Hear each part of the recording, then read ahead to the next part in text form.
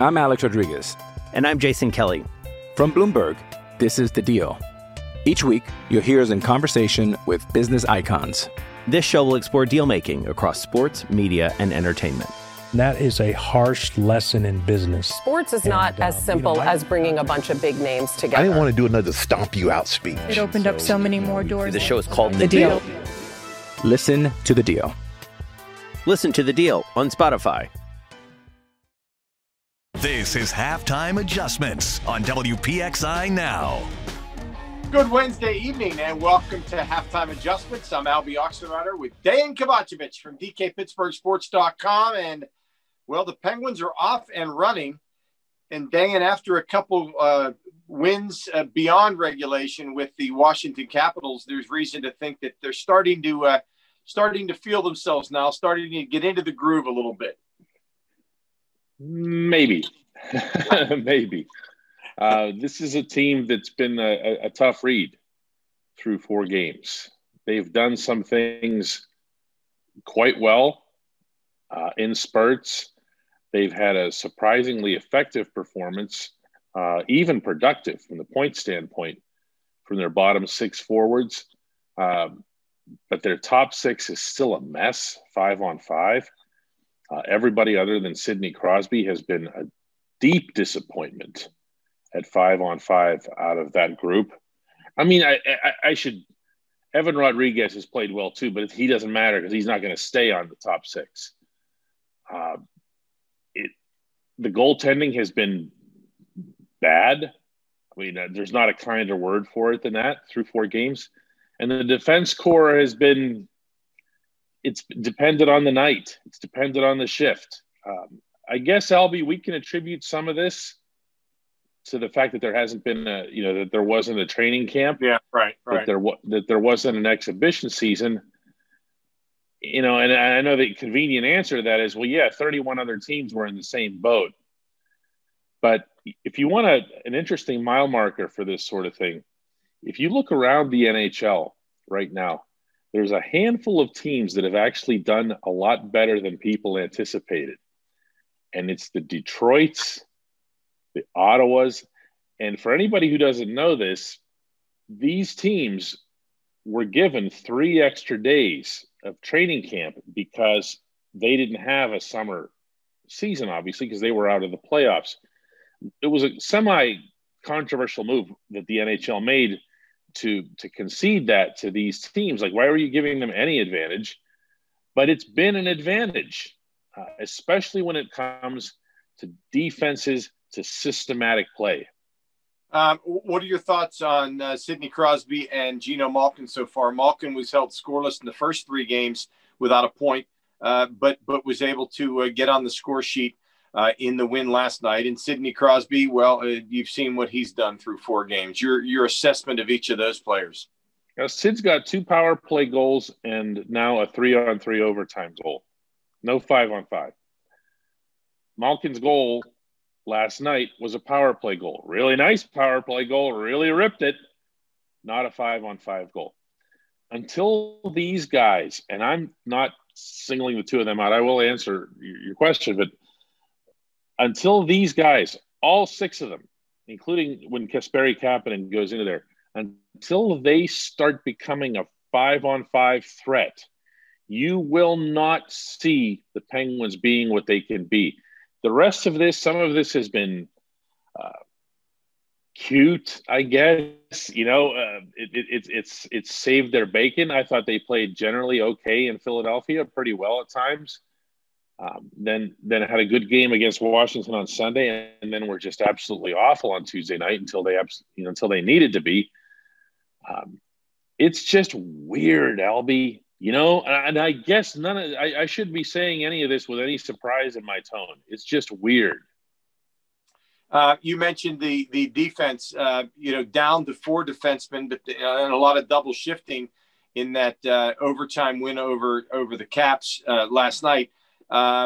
So your point is well taken about the defense, but they have, had to kind of mix and match and try to do the best they can when they're down to 4. Yeah, they have. I mean, in Philadelphia, they started off with Mike Matheson and Cody Ceci out there. Neither of them played well, to be nice. Matheson then got hurt. He's out for the longer term, and now we'll see what the statuses are of Marcus Pettersson and Juuso Riikola moving forward.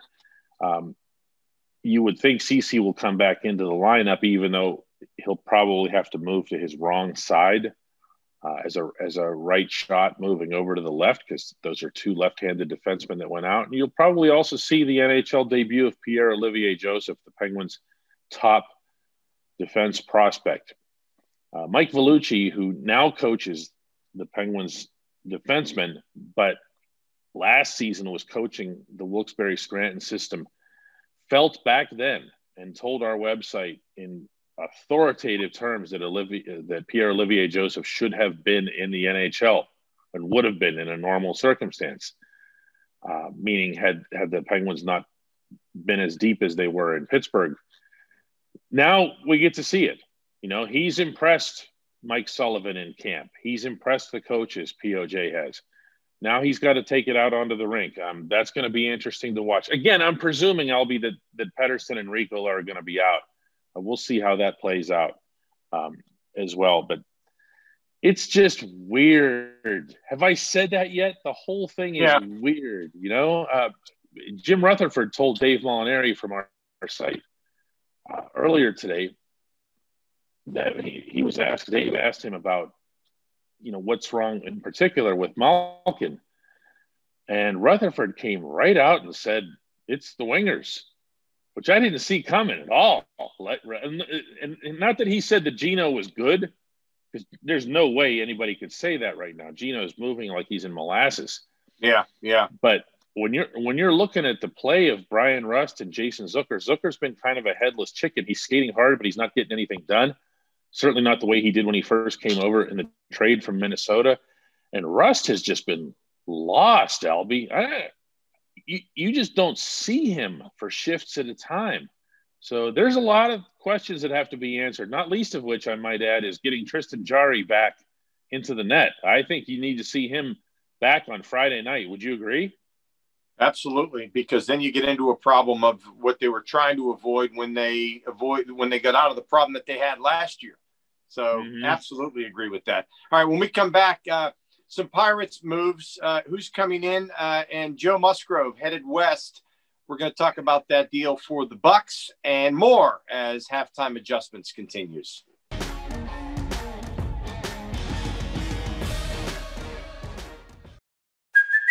Hey, it's Kaylee Cuoco for Priceline. Ready to go to your happy place for a happy price? Well, why didn't you say so? Just download the Priceline app right now and save up to 60% on hotels. So whether it's Cousin Kevin's Kazoo Concert in Kansas City, go Kevin, or Becky's Bachelorette Bash in Bermuda, you never have to miss a trip ever again. So download the Priceline app today. Your savings are waiting. Go to your happy place for a happy price. Go to your happy price, Priceline. I'm Alex Rodriguez. And I'm Jason Kelly. From Bloomberg, this is The Deal. Each week, you'll hear us in conversation with business icons. This show will explore deal-making across sports, media, and entertainment. That is a harsh lesson in business. Sports is not as simple as bringing a bunch of big names together. I didn't want to do another stomp you out speech. It opened up so many more doors. The show is called The Deal. Listen to The Deal. Listen to The Deal on Spotify.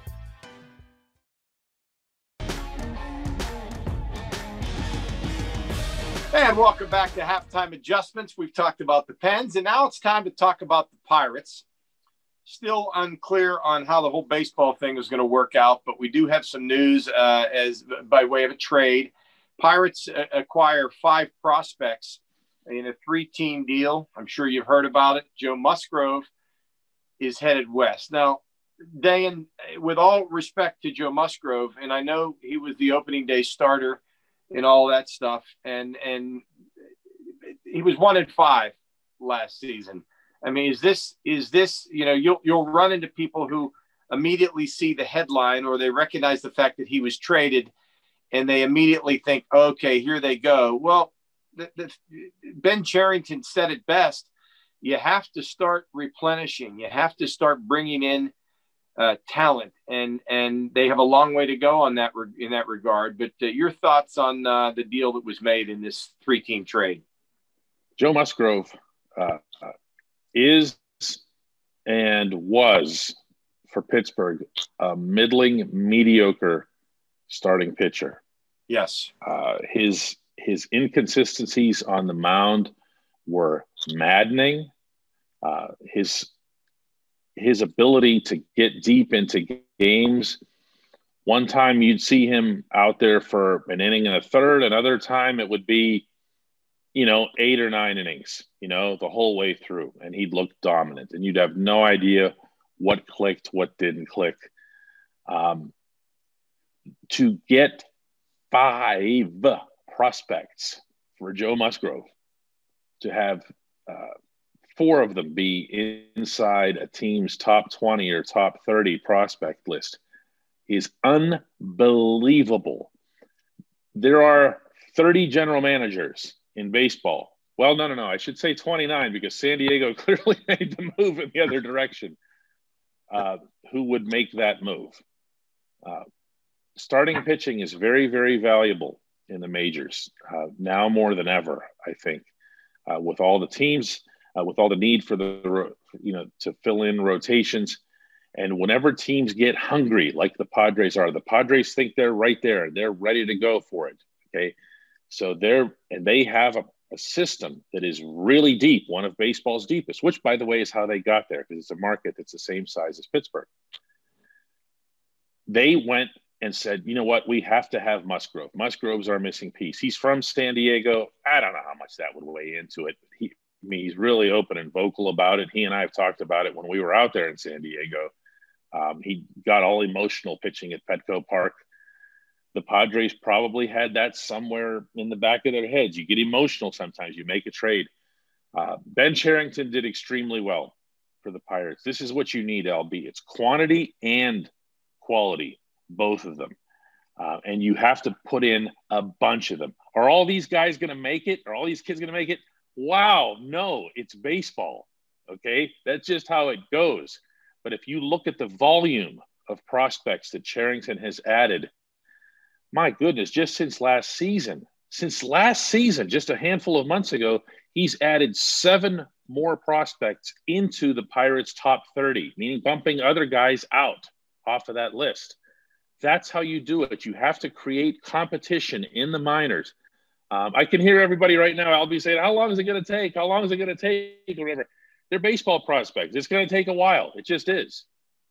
Yeah, and I want to say, someone said something to me on the street yesterday, and it was, again, this is a typical thing. You'll hear the pedestrian view. Oh, they get rid of one of their established players, even though, as I mentioned, he was 1-5 last season.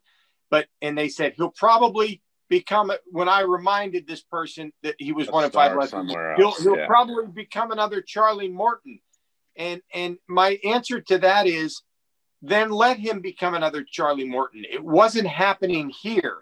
And furthermore, to your point, you bring in 3 arms of the 5 players, 5 prospects who have a chance at reshaping your future. All 5 agree. It won't happen, but it's about replenishing the cupboard, fill the cupboard back up. And you don't want it to be bare as it's been. Yeah. What happens when a player leaves via trade, with very few exceptions, doesn't matter. Yeah. Okay? If Joe Musgrove, who's a really hard worker and a diligent guy, and I didn't mean to, I wasn't being mean or personal when I say that he was middling and mediocre. He just happens to be middling and mediocre. Really like the guy. If he goes there and he does well and he contributes to the Padres winning the first World Series in franchise history and all that other stuff, great. Good for him. What's the difference? What matters from the Pittsburgh perspective is that they get the people that they need at this point in time to stock up the minor league system. I wish more people would understand and appreciate the importance of that. But I also can get why they don't, because you don't turn on your TV at 7:05 p.m. and watch so-and-so playing Dominican Summer League ball. You know, what you see are the Pittsburgh Pirates. What you see is that team that went 19-41 last year. And it's frustrating, and especially, I think, for the older generation, because they've heard it a lot.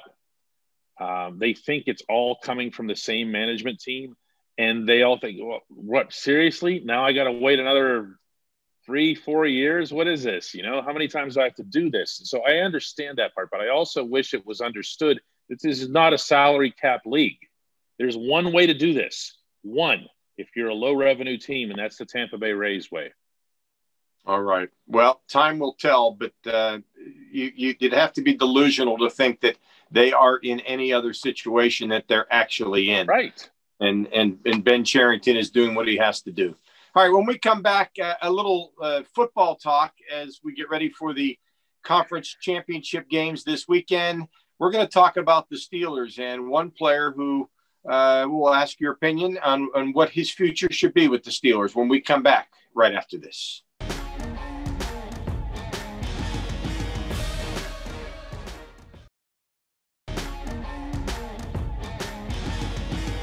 Welcome back to Halftime Adjustments. I'm Albie Oxenrider with Dan Kovacevic. And Dan, the league championship games are coming up. Maybe we can talk about that a little bit later in this segment because I think there's some intriguing stuff there.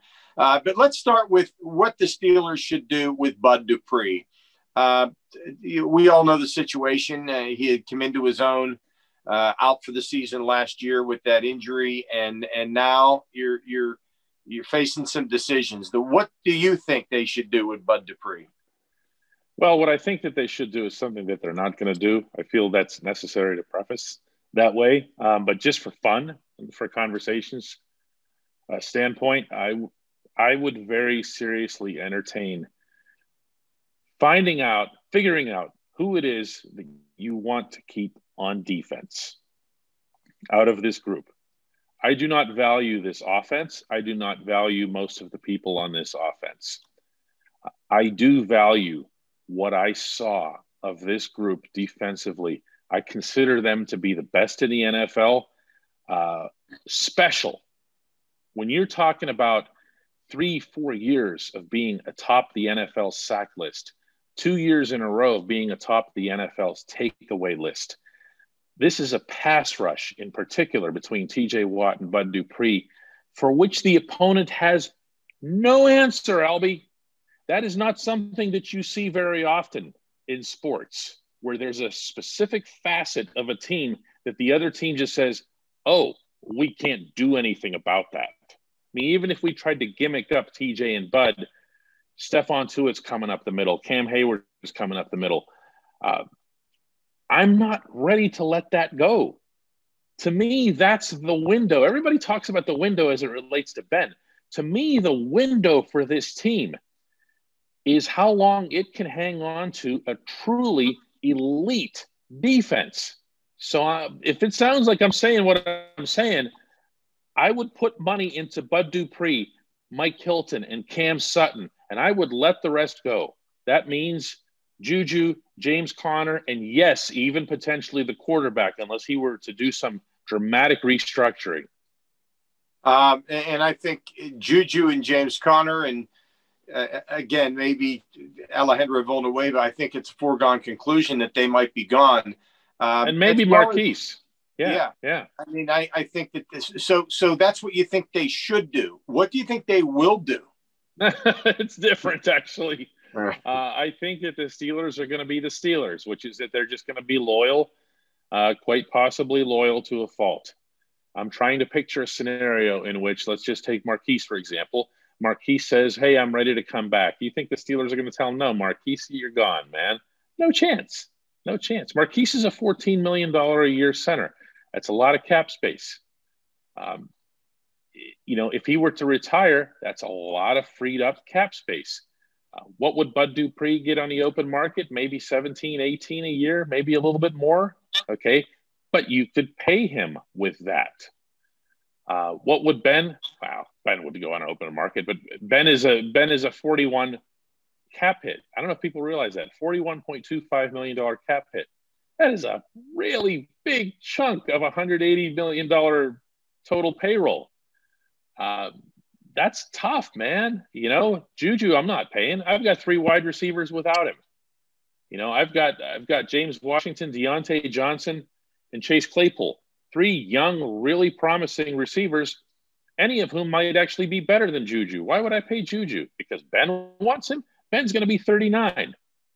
Am I paying James Conner? Heck no. 32nd in a 32-team league in rushing. No chance. If I'm going to replenish the offense, Albie, it's going to be through the draft. And it's going to take patience, and it's going to take time, and it's going to take some cheaper free agents. I am keeping this defense intact. But you asked what they're going to do, and I went right back to what I wanted to do. Did you notice that? So I think that they're just going to find a way to, you know, keep their guys and keep Ben happy, because it's what they've always done. Well, then let me ask you this as an extension to that real quickly before we get into the conference championship games.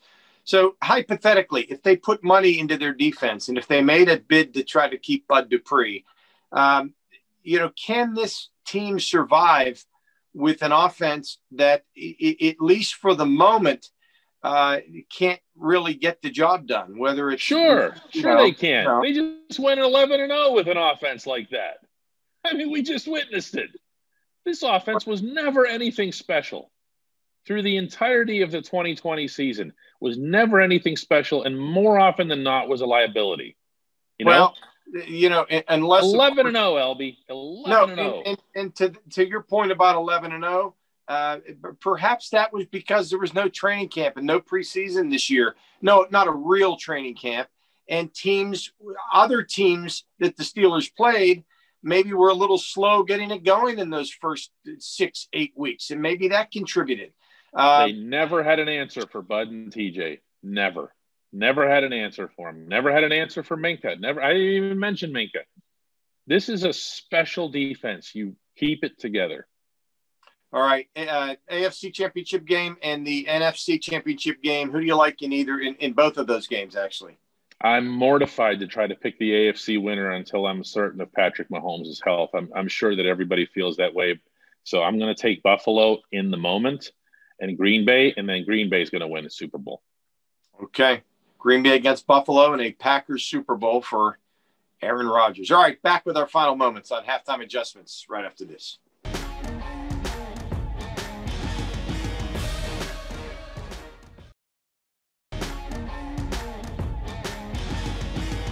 And back for our final moments. Very few of them here on Halftime Adjustments. Dan, how about those Pitt Panthers? A good win, if only in the fact that they held off Duke, which is psychologically a big win for any program.